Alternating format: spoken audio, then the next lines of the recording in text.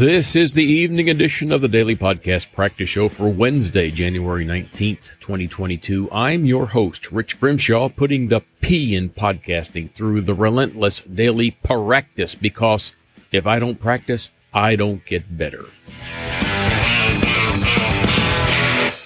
It's good to be here practicing my podcasting skills, and thank you for being here with me on my journey to complete 365 consecutive daily podcast episodes, a journey I began 333 days ago on February 20th of 2021.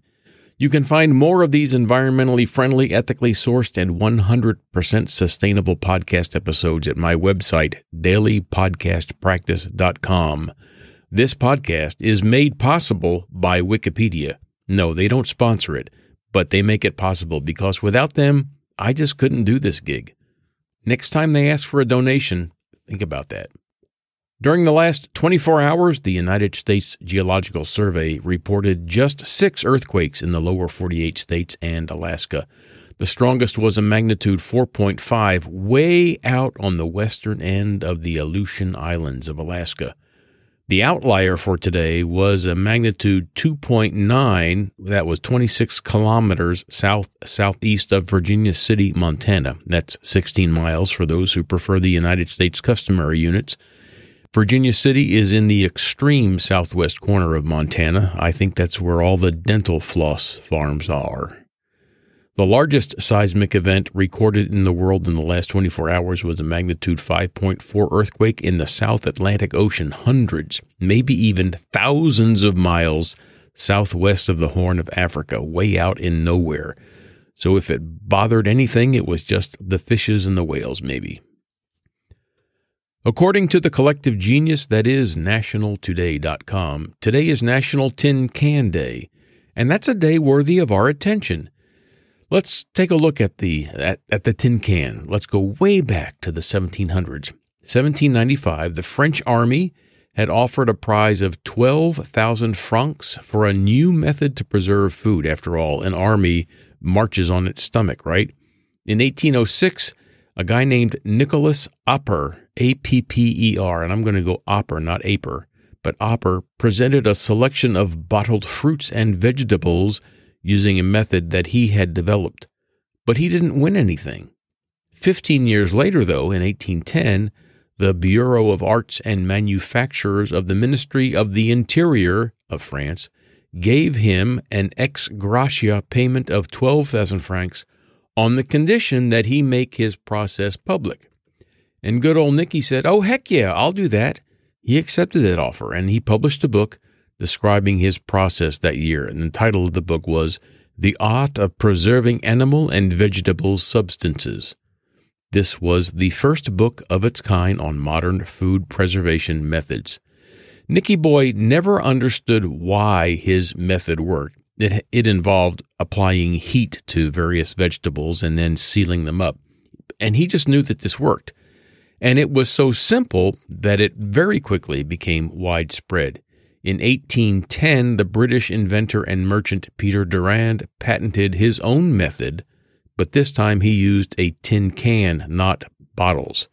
And so he created the modern-day process of canning foods. In 1812, Englishmen Brian Duncan and John Hall purchased both patents and began producing preserves.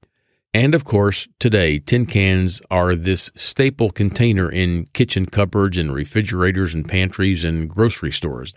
You have at least one whole aisle in a grocery store dedicated to just canned goods. It's a big deal, and it's important.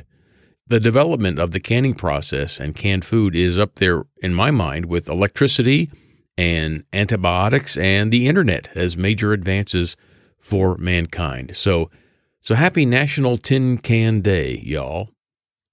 On this day in 1861, the great state of Georgia seceded from the Union. According to the website georgiaencyclopedia.org, on January 16, 1861, the officially elected delegates of a special convention to address the issue of secession gathered in Milledgeville, Georgia, which was at that time the capital of the state. The rules and procedures for the meeting were established on the very first day, and the politicking ensued for several days.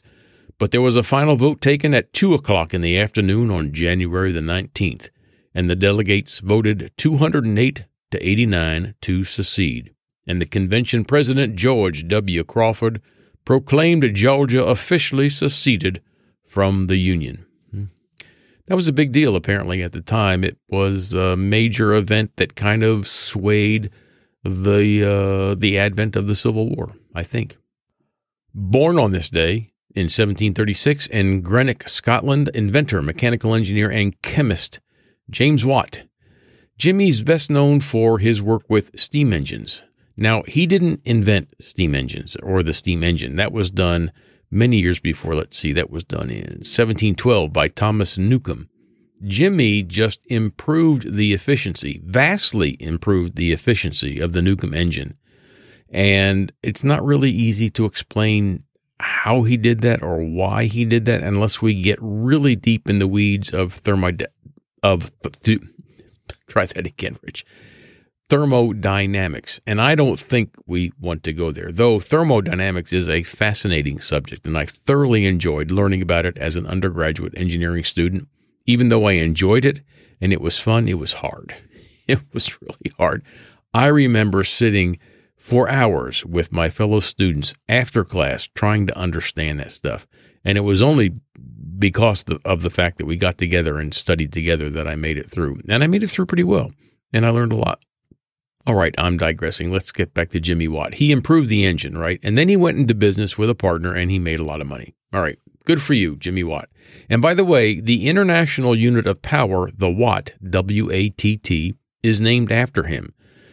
You know 60-watt bulbs and 75-watt bulbs. The Watt, that's it, the unit of power. That's named after James Watt. James Watt died in Birmingham, England on August 25th of 1819. He was 83 years old. So happy birthday, Jimmy. More power to you. Did you see what I did there? More power? Yeah, you probably got that. All right, that's all I have for today, so that's a wrap. Let's stick a fork in it because it's done. I'm Rich Grimshaw, and you are invited to join me again tomorrow. Thanks for listening.